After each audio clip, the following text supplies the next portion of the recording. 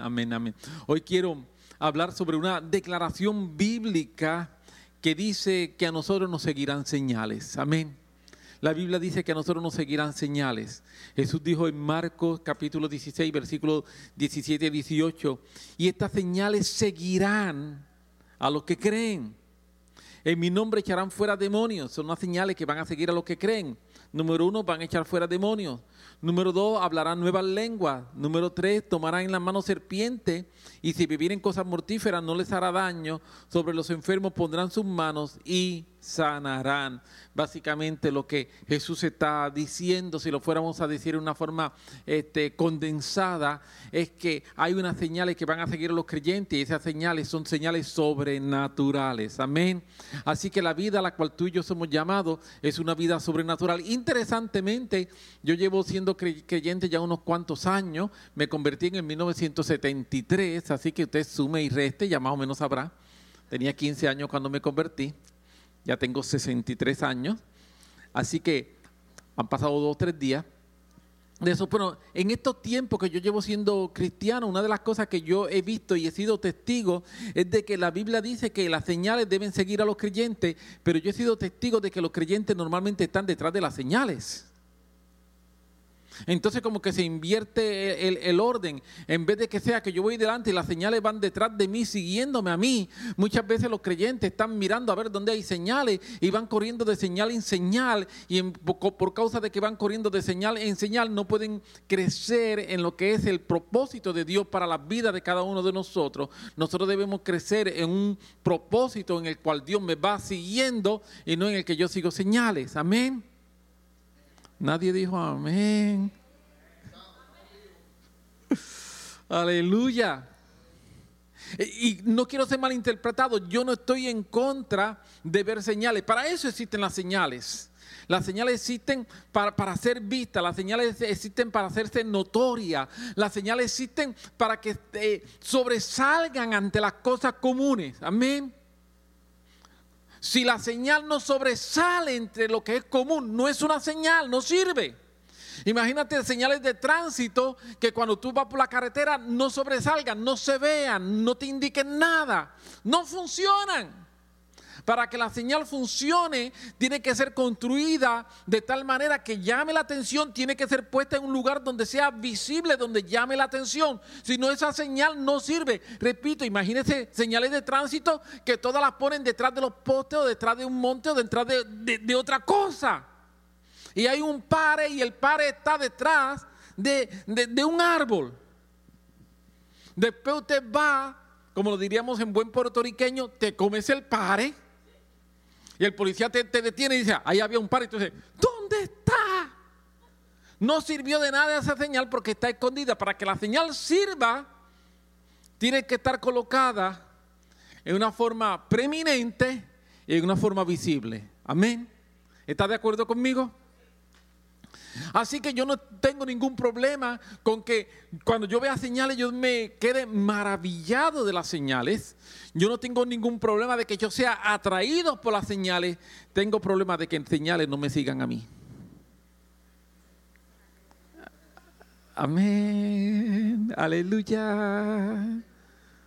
Con eso tengo problemas. ¿Por qué? Porque la Biblia dice, y estas señales seguirán a los que creen en mi nombre. Y las señales son señales de que el que cree en su nombre vive una vida sobrenatural. El que cree en su nombre vive una vida donde el cielo se está manifestando en su vida. Si en mi vida no hay una manifestación celestial, yo tengo un problema. Aleluya. Si en mi vida no hay una manifestación de la naturaleza divina, yo tengo un problema.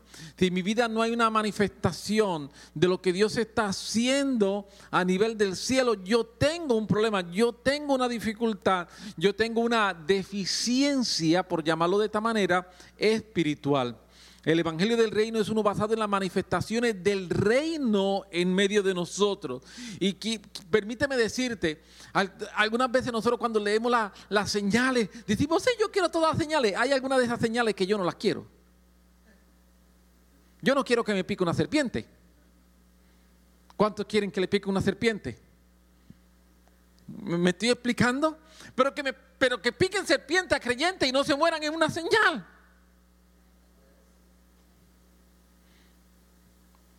Pero yo no quiero que me pique ninguna serpiente, ni soy, si hay un culto donde digan, vamos a tener un culto de señales, aquí tenemos hoy el culto donde vamos a estar orando para las picadas de serpiente. Yo no voy a pasar al frente. Yo no voy a pasar al frente, a mí no me interesa. Pero por eso que quiero enfatizar que el énfasis bíblico más bien es la vida sobrenatural de manifestación, de poder y de unción que nosotros somos llamados a vivir, donde va a haber una manifestación, sí, como echar fuera demonios y lo demás, que todo eso suena tan interesante. Créanme, no es tan interesante nada. Aleluya. Como ser mordido por serpiente, tampoco es interesante, pero es una vida sobrenatural. Y el énfasis es una vida sobrenatural. Señales, una vida sobrenatural. Pablo nos dice que el evangelio de Dios es un evangelio de poder en 1 de Corintios, capítulo 2, versículo 14. El apóstol Pablo dice, y ni mi palabra ni mi predicación fue con palabra persuasiva de humana sabiduría, sino con demostración del Espíritu y de poder. Pablo está diciendo, cuando yo voy a predicar, yo no fundamento mi predicación en la sabiduría humana y en palabras persuasivas. Yo fundamento mi predicación en el poder. ¿Qué poder? Cuando vamos a ver es el poder de la misma palabra. La palabra tiene un poder transformador. La palabra tiene un poder que cambia. La palabra tiene un poder que liberta. La palabra tiene un poder que crea situaciones donde exactamente no las hay. Cuando nosotros evaluamos nuestro derredor, las cosas que están ocurriendo en nuestro Puerto Rico siglo XXI, nosotros vamos a encontrar lamentablemente una iglesia donde nos hemos acostumbrado a vivir una vida carente de poder. Lo voy a decir una vez más. Nos hemos acostumbrado a vivir una vida carente de poder. Y para excusar nuestra vida carente de poder, hemos creado un sinnúmero de doctrinas que lo que buscan es justificar nuestro estilo de vida. Somos cristianos, pero no manifestamos a Cristo. Y eso es un problema, eso es una gran deficiencia.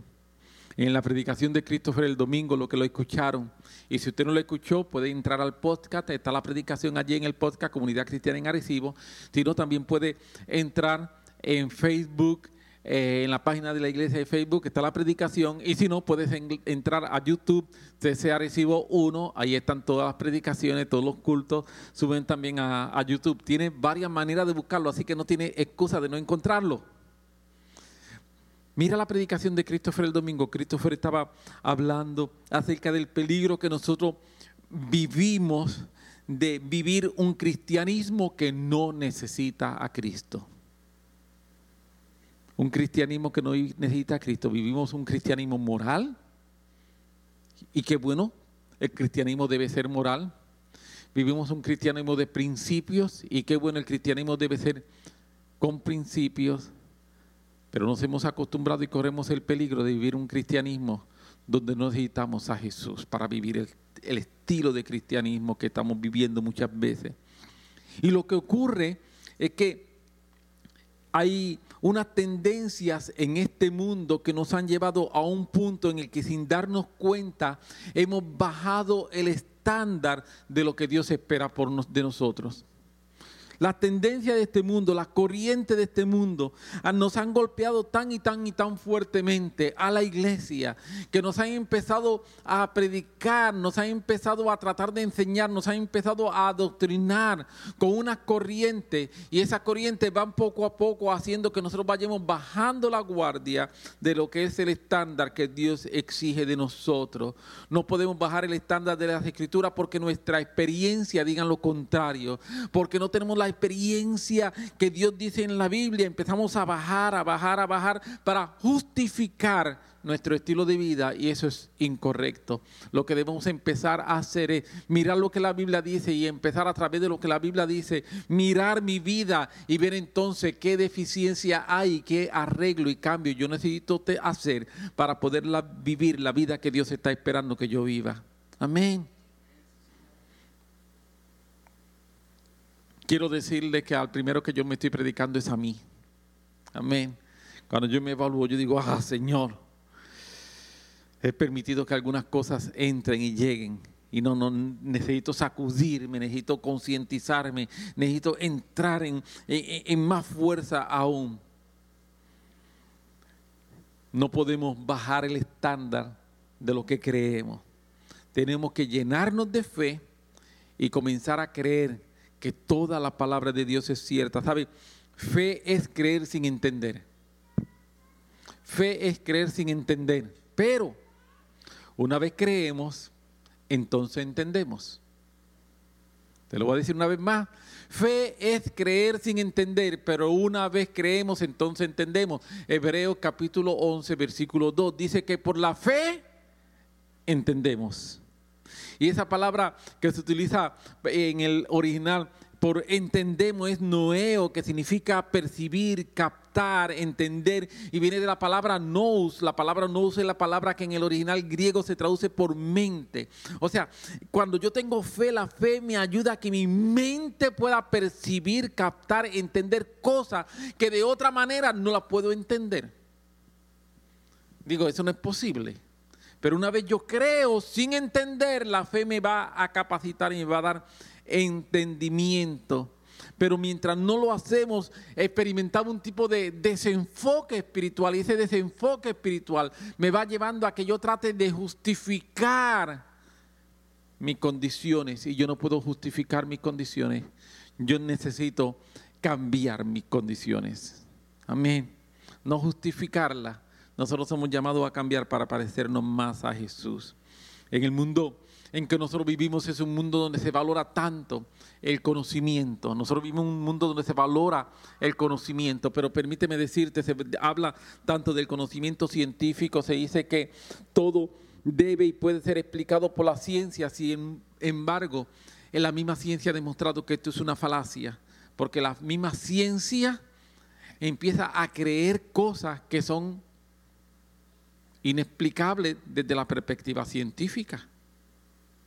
Pero tratan simple y sencillamente, cuando llegan a ese momento, entonces dicen que esto es progreso, pero no sin explicación científica. Simplemente lo llaman progreso, pero sin ningún tipo de explicación. Y a lo que pedimos una explicación, nos dicen que nosotros estamos out. Quiero afirmar que nuestra cultura, nuestra vida, la vida a la cual Dios te ha llamado a ti, a la vida a la cual Dios me ha llamado a mí, lo que llamamos la cultura del reino, es una cultura en sí misma sobrenatural. Es una cultura donde nosotros debemos estar preparados para ver manifestaciones espirituales extraordinarias. No es una cultura mágica, no es una cultura mística, es una cultura celestial. Amén. Nosotros no practicamos magia, amén. No leemos las manos a nadie. El Señor reprenda al diablo. Nosotros no hacemos nada de eso. Pero nosotros podemos profetizar la palabra de Dios sobre la vida de la gente. Nosotros podemos hablar la palabra de Dios sobre la vida de la gente. Amén. Nosotros creemos en eso. Nosotros creemos en una cultura que es una cultura sobrenatural y que es una cultura que hace que el cielo venga e invada la tierra. Cuando Jesús comenzó su ministerio, dijo en Juan capítulo 1, versículo 51, y les dijo: de cierto os digo, de aquí en adelante veréis el cielo abierto y los ángeles de Dios que suben y descienden sobre el Hijo del Hombre. Jesús le está hablando eso, y eso es algo que comenzó en el ministerio de Jesús, pero yo quiero decirte, no ha terminado. Ese de aquí en adelante no era algo limitado simple y sencillamente para sus discípulos. Amén. Era desde ese momento en que está hablando hacia adelante. Tú y yo somos de los que estamos adelante. Amén. Tú y yo somos de los que estamos adelante, así que tú y yo somos de los que tenemos la oportunidad de ver cielos abiertos y ver ángeles de Dios que están descendiendo. Amén. Jesús vino a abrir el cielo para nosotros. Jesús vino a acercar el reino de los cielos. Jesús vino a traer el reino de los cielos aquí a la tierra. Eso básicamente es su ministerio, el ministerio de Jesús durante ese tiempo. Él viene para traer el reino de los cielos. Y eso fue lo que él dijo: el reino de los cielos se ha acercado. El reino de los cielos está aquí en medio de vosotros. Esa es la enseñanza del Nuevo Testamento, esa es la enseñanza de Jesús. La iglesia nace y la iglesia se desarrolla y la iglesia se sostiene por causa de una atmósfera sobrenatural. Desde el principio, cuando tú miras Hechos capítulo 2, la iglesia nace, se desarrolla y se sostiene por estar en una atmósfera sobrenatural. Nosotros pretender hablar de la iglesia sin hablar de lo sobrenatural es una locura. Porque la iglesia se fundamenta en que alguien que murió resucitó y está ahora sentado en la diestra de Dios Padre. Yo creo que eso es sobrenatural. Si Jesús no resucitó, como dijo el apóstol Pablo, vana es nuestra fe. Pero nuestra fe se fundamenta precisamente en que Jesús no solamente murió y entregó su vida, sino que resucitó para nunca más morir. Ascendió y está a la diestra del Padre. Y desde allí está intercediendo por ti y por mí. Y esto es algo sobrenatural. Volviendo a Marcos capítulo 16, versículo 17 y 18. Estas señales seguirán a los que creen en mi nombre: echarán fuera demonios, hablarán nuevas lenguas, tomarán en la mano serpientes, y si vivieren cosas mortíferas, tampoco quiero eso, no le hará daño. Eso sí lo quiero. Sobre los enfermos pondrán mano y sanarán, también eso lo quiero. Aleluya. ¿Cómo no hablar de un evangelio sobrenatural si él mismo se fundamenta en acontecimientos sobrenaturales? Como mencionamos la resurrección de Jesucristo, el evangelio nos habla de lucha contra los poderes de las tinieblas. Nos habla de la acción de ángeles a favor tuyo y a favor mío. Me habla de un mundo invisible que es tan o más real que el mundo visible que estoy viendo. Vemos experiencias donde las personas tienen visiones, suben al cielo, son transportados en otro lugar. Todo eso está en la Biblia. Todo eso está en el Nuevo Testamento. Son experiencias. Y son experiencias que no solamente son para ese momento, son experiencias que son para nuestro momento. Porque nosotros pertenecemos a la misma dispensación, a la dispensación de la gracia. Amén. Pertenecemos, a la dispensación de la iglesia del Señor. Esto debería ser la norma y no la excepción de la vida del evangelio. Tú y yo debemos prepararnos para una vida sobrenatural. Y tú y yo debemos preparar nuestra mente, preparar nuestro corazón. Y muchas veces la lógica viene a atacarnos. Y la lógica y la duda vienen y se ponen de acuerdo. La duda y la lógica, entre ellas dos hablan. Y cuando hablan entre ellas dos se ponen de acuerdo para venir y atacar nuestra fe y nuestras convicciones. Pero yo quiero decirte, nosotros podemos tomar nuestra fe y nuestras convicciones y pararnos de frente y decirle a la duda y a la lógica: lo siento. Yo pertenezco a un reino sobrenatural. Hay señales que me van a seguir. Y las señales son señales sobrenaturales. Amén. Así que yo no le tengo miedo a lo sobrenatural. No. Yo no le tengo miedo a las manifestaciones espirituales. No. Yo las voy a tratar con mucho respeto. Claro que sí. Por eso mencioné, yo no estoy corriendo detrás de ellas. Ellas me van a seguir, pero las señales son señales. Y la señal, para que sea una señal, tiene que ser prominente y tiene que ser visible. Si no, no es una señal. Así que cuando Hay gente que dice, es que esas cosas son raras. Si no fueran raras, no serían una señal. Amén. ¿Me estoy explicando? Si no, no serían señales. Una señal, para que sea señal por definición, tiene que ser algo prominente y tiene que estar en un lugar visible, tiene que llamar la atención. Si no, no es una señal. Así que la norma del evangelio debe ser que empiecen a ocurrir las cosas que la Biblia dice que deben ocurrir. ¿Hay alguien enfermo? Declara el poder sanador de Jesús sobre él. Leí hace algún tiempo acerca de, se me acaba de olvidar el nombre, el pastor fundador de Bethel, Bill Johnson. Sí, gracias Nair. El pastor fundador de Bethel. Esto es una de las iglesias en la época que nosotros estamos viviendo donde milagros extraordinarios están ocurriendo. Llevan décadas de grandes milagros, grandes milagros. Y él dice que la primera vez que él oró por alguien, ¿sabe lo que pasó? Nada. La segunda vez, nada. Él estaba leyendo y decía, estas señales me van a seguir, yo voy a poner las manos sobre los enfermos y van a sanar. Y dice, nada, nada, nada. Según él cuenta, habían pasado más de 100 personas que había orado por ella y ninguno se había sanado. Pero de momento uno se sanó. Y después se sanó otro. Y después se sanó otro. Ellas llevan poco más de 2 décadas donde se siguen sanando gente. Pero dice, como las primeras 100 personas que le puso las manos, no se sanó ninguno de ellos. Pero el Señor lo está haciendo. Así que quiero animarnos, y me estoy animando yo también en esto. Vamos a poner las manos sobre los enfermos y vamos a declarar salud. Amén. Vamos a declararlo. Está alguien triste, la Biblia dice, exhórtalo, anímalo. No le diga, pues que la cosa está mal, tú sabes. Pues, estamos en puertorriqueño, chavao. No.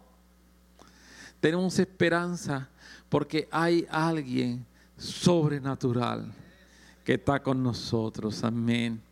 Ese Dios sobrenatural, ese Dios de las posibilidades, ese Dios que es capaz de abrir en medio del sequedal un río, ese Dios que hace camino en el pedregal. Ese es el Dios que está conmigo, ese es el Dios que nos acompaña, ese es el Dios que quiere aún manifestar más su Espíritu Santo en medio de nosotros. A ti que me estás viendo, yo te animo, vamos a hablar la palabra del Señor, vamos a practicar la palabra del Señor, vamos a creer la palabra del Señor y vamos a poner lo que la palabra del Señor está diciendo por encima de mis circunstancias y de mis situaciones. Yo no sé si va a ser hoy o si va a ser mañana, pero mientras yo siga haciéndolo, en un momento algo extraordinario va a ocurrir.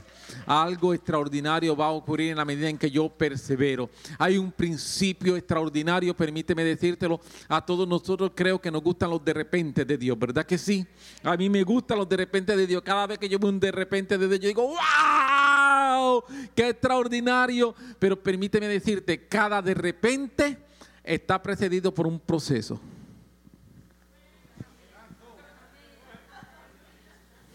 Sí, el de repente está al final del proceso. Míralo en la Biblia. Vemos que de repente ocurrió, pero antes de repente siempre hubo un proceso. ¿Me estoy logrando explicar? Si entendemos esto, estamos entendiendo algo que puede transformar nuestras vidas de verdad. Porque entonces el proceso no hace que yo deje de creer en el de repente. Sino que si estoy en el proceso, yo digo, si estoy en el proceso y me mantengo en el proceso, yo sé que al final del proceso hay un de repente. Amén. Si yo estoy en el proceso y me mantengo en el proceso, yo sé que al final del proceso, no sé si va a ser un día, si va a ser una semana, si va a ser un mes, si va a ser un año, si van a ser 10 años. No sé eso, pero yo sé que los procesos terminan con de repente. Esas son las cosas que Dios hace. Son las cosas extraordinarias que Dios hace. Y entonces estamos esperando ese de repente. Pero mientras esperamos el de repente de rodillas. Esperamos el de repente con fe. Esperamos el de repente declarando. Esperamos el de repente confesando. Esperamos el de repente creyendo. Esperamos el de repente siendo fiel a Dios. No tengo por qué esperar de repente, pues chaval, aquí a ver si algún día Dios quiere hacer algo conmigo. No. Yo soy hijo del Rey. Y voy a esperar el de repente creyendo. Voy a esperar el de repente esperando a ese Dios que ha prometido que va a hacerlo. Amén. Si queremos un verdadero avivamiento, tenemos que practicar el verdadero evangelio. No podemos pretender esperar un avivamiento verdadero sin practicar el verdadero evangelio. Queremos verdadero avivamiento. Yo quiero un verdadero avivamiento. Una de mis oraciones es: Señor, yo no quiero un avivamiento puramente emocional.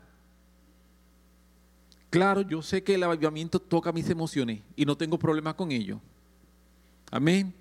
Lo he dicho anteriormente, permíteme decir una vez más. ¿Usted sabe por qué usted y yo somos gente con emociones? Porque somos creados a la imagen de Dios y Dios es un Dios con emociones. Dios no tiene problema con las emociones. Amén. No. Jesús lloró. Dios se goza. Se enoja. Horrenda cosa es caer en manos del Dios vivo. Dios danza. Eso enseña la Biblia. Y Dios tiene un cántico de libertad sobre mí. También lo dice la Biblia. Dios es un Dios con emociones. Dios no tiene problema con las emociones. Dios tiene problema con que las emociones me gobiernen. Nosotros somos gobernados por convicciones, no por emociones. Amén. Y nosotros vivimos a base de convicciones, no de emociones. Pero yo no tengo problema con las emociones. Pero yo sí le digo: Señor, yo no quiero un avivamiento puramente emocional. Yo quiero un avivamiento verdadero. Un avivamiento donde se fundamente en que tu Espíritu Santo está haciendo una obra profunda en cada uno de nosotros. Y que esa obra profunda que el Espíritu Santo está haciendo nos está cambiando, nos está transformando, nos está haciendo mejores. Nos está causando hambre de Dios dentro de nosotros. Amén. Si vivimos un evangelio incompleto, si nosotros vivimos un evangelio carente de poder, nunca vamos a ser una amenaza para el reino de las tinieblas. Nunca. Efraín estuvo predicando o enseñando este lunes acerca de identificando las fortalezas en nuestras vidas, y este próximo lunes va a seguir la segunda parte de la clase. Si no la escuchaste nuevamente, vas a Facebook, que allí está, la puedes escuchar. Nosotros somos llamados a echar fuera demonios. Amén. Amén. Sí, no te asustes por eso. Nosotros somos llamados a echar fuera demonios. Pero hay algunos de nosotros que ni siquiera nos hemos enterado que los demonios existen.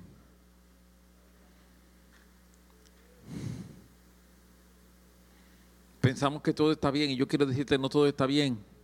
Las cosas están mal. Pero para los creyentes todo va de gloria en gloria. Amén. Amén.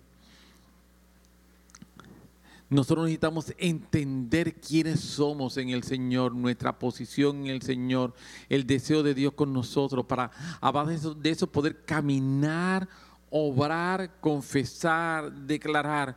Necesitamos comprometernos con lo que es el evangelio de la gracia. Pero quizá algunas veces se nos va a hacer un poco difícil, yo lo entiendo. Se nos puede hacer un poco incómodo, también lo entiendo. Pero es lo único que podemos hacer.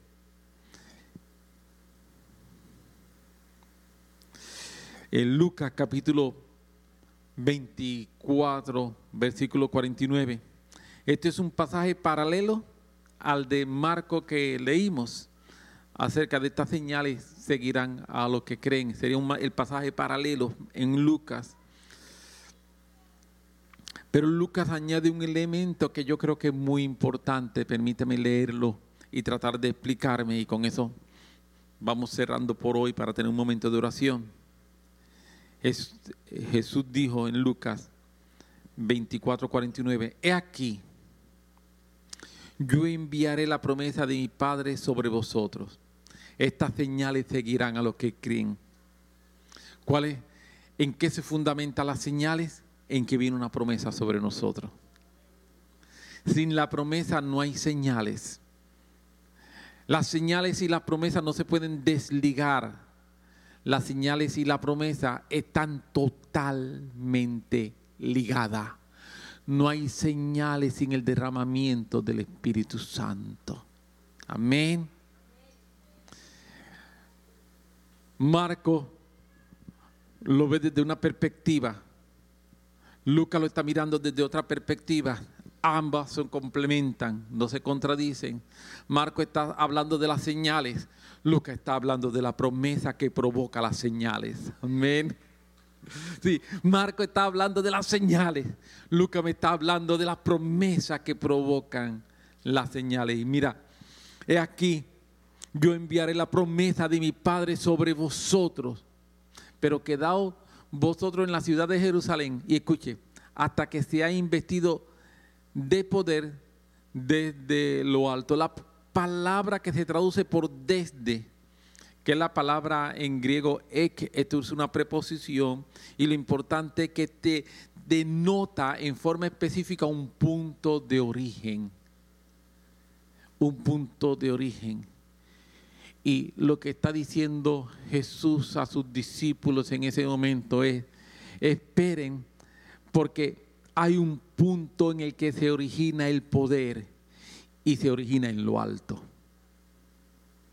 Ese es el punto de origen. Los discípulos fueron y estuvieron esperando para Pentecostés, y ellos subieron al aposento alto. Y físicamente ellos subieron alto, pero más que físicamente fue espiritualmente que ellos subieron a lo alto. Amén. Y si nosotros queremos tener el poder que provoca las señales, tú y yo necesitamos subir a lo alto. Amén.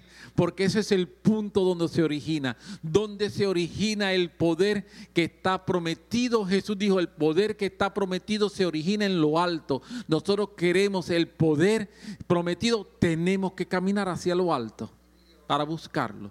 Ese es el punto de origen. Y cuando nosotros caminamos hacia lo alto, cuando nosotros buscamos lo que está en lo alto, entonces lo que está en lo alto es derramado sobre nosotros. Y eso fueron lo que los apóstoles y los discípulos estuvieron haciendo, los 120. Ellos estuvieron en el aposento alto, físicamente ellos subieron. Pero no solamente fue que físicamente subieron, fue mucho más que físicamente, que espiritualmente ellos subieron y ellos se elevaron a lo alto. Y cuando ellos subieron y se elevaron a lo alto, ellos obtuvieron la promesa que provoca las señales. Amén. Y eso es lo que nosotros necesitamos. Nosotros necesitamos la promesa que provoca las señales. Si nos quedamos buscando señales, podemos errar el blanco. Siempre que busquemos la promesa, nunca vamos a errar el blanco. Hay una promesa, es un llamado, este es nuestro llamado. Si queremos el poder de lo alto, tenemos que subir a lo alto. Amén. Si queremos el poder de lo alto, tenemos que subir a lo alto. Así como son más altos los cielos que la tierra, mis pensamientos son más altos que vuestros pensamientos y mi camino más alto que vuestros caminos, dijo Jehová. Esa es la enseñanza que nosotros encontramos en el profeta Isaías. Los pensamientos de Dios son más altos que nuestros pensamientos, sus caminos son más altos que nuestros caminos. Así que vamos a hacer, vamos a decir, pues yo no puedo llegar. No, eso es una invitación que está haciendo el profeta para que nosotros subamos a lo alto. No lo veamos como una imposibilidad, veámoslo como una invitación. Dios me está invitando. Yo quiero decirte en esta noche, y con esto voy concluyendo, Dios nos está invitando para subir. Dios nos está invitando para subir a lo alto, porque esa es la fuente de la que emana el poder. esa es la fuente de donde viene la promesa. A ti que me estás viendo por internet, Dios te está invitando a subir a lo alto, porque cuando subimos a lo alto estamos subiendo a la fuente, estamos subiendo a donde se inicia, estamos subiendo a donde nace el poder. Y Dios nos está invitando, subir a lo alto algunas veces es difícil, subir a lo alto algunas veces es complicado, subir a lo alto algunas veces uno va a pasar trabajo. La Biblia dice que cuando Moisés estaba subiendo hacia lo alto, allá en el monte, eso nos lo dice el escritor de Hebreo, dice que llegó el momento en que estaba atemorizado. ¿Por qué? Porque subir a lo alto no es lo más fácil del mundo. Algunas veces es difícil, algunas veces hay que hacer fuerza, algunas veces hay que intentarlo, algunas veces nos vamos a caer y en el proceso nos tenemos que volver a levantar y tenemos que hacer más fuerza. Pero cuando subimos a lo alto, allí vamos a ser transformados por la presencia del Señor. Amén. Subir a lo alto es lo mejor que nos puede ocurrir. Cuando subimos a lo alto, nuestra visión va a cambiar. Cuando subimos a lo alto, nuestra percepción va a cambiar. Cuando subimos a lo alto, vamos a estar mirando las cosas desde una perspectiva totalmente distinta, totalmente diferente. Cuando subimos a lo alto, nos vamos a encontrar con la fuente del poder. Y cuando nos encontramos con la fuente del poder, entonces vamos a bajar de lo alto. Y cuando bajemos de lo alto, ¿sabes lo que va a pasar? Van a haber señales que nos van a estar persiguiendo. Van a haber señales que nos van a perseguir. Vamos a estar caminando y las señales van a estar detrás de nosotros porque hemos subido a la fuente del poder que se encuentra en lo alto. Y esa es la invitación que yo creo que como iglesia Dios nos está haciendo. Dios nos está diciendo, sube. Y cuando tú subas a lo alto y desciendas, señales te van a seguir. Manifestación sobrenatural te va a seguir. El poder de Dios te va a seguir. Y entonces, yo no quiero encontrarme con una serpiente, pero si me encuentro con la serpiente me va a picar y nada me va a pasar. Amén. Amén. Te puedes poner sobre tu pie, a ti que estás en tu casa. Yo te animo a que tengamos un momento de oración. Yo quiero orar para ayudar a encaminarnos a subir a lo alto. ¿Te parece? Vamos a subir. Vamos a subir. Vamos a subir a la fuente del poder. Padre, en el nombre de Jesús. He tratado de hablar lo que entiendo que estaba en tu corazón que habláramos. He tratado de compartir lo que entiendo que estaba en tu corazón. Te pido simple y sencillamente ahora, Jesús, que conforme al poder de tu Espíritu Santo, porque nuestra palabra no es persuasiva, no, nuestra palabra es poderosa. Y te pido, Señor, que conforme al poder de tu Espíritu Santo, tú seas obrando en los corazones, en las vidas, en las mentes, Señor, de cada hermano, de cada hermana que está escuchando esta palabra. Y en el nombre de Jesús yo oro para que tú seas impulsado a subir a lo alto. Para que tú seas retado por el Espíritu Santo, no por mí, por el Espíritu Santo a subir a lo alto. Para encontrarte con la fuente del poder. Y que entonces estas señales te sigan. Intentándolo 1, 2, 3, 4, 5, 6, 10, 100 veces. Creyendo que tú vas a hacer exactamente lo que tú has prometido hacer. Señor, anhelamos una vida sobrenatural. Anhelamos una vida contigo. Tú eres Dios sobrenatural. Tú eres Dios celestial. Tú eres Dios divino. ¿Cómo conformarme con menos? ¿Cómo conformarme con lo terrenal? ¿Cómo conformarme con lo natural? Si tú me invitas a subir, a encontrarme contigo en lo alto. En el nombre de Jesús. Amén. Amén. Y amén. Le puedes dar un aplauso al Señor por su palabra. Amén. Yo espero que esta palabra de alguna manera te esté retando, que de alguna manera edifique, ponga algo en tu vida. Y vamos a seguir buscando al Señor y vamos a seguir creyendo las cosas que Dios está haciendo. Amén. Te bendigo en el nombre del Señor, que la gracia del Espíritu Santo sea contigo, que salga de aquí bendecido, que mañana tenga un día excelente, un día extraordinario.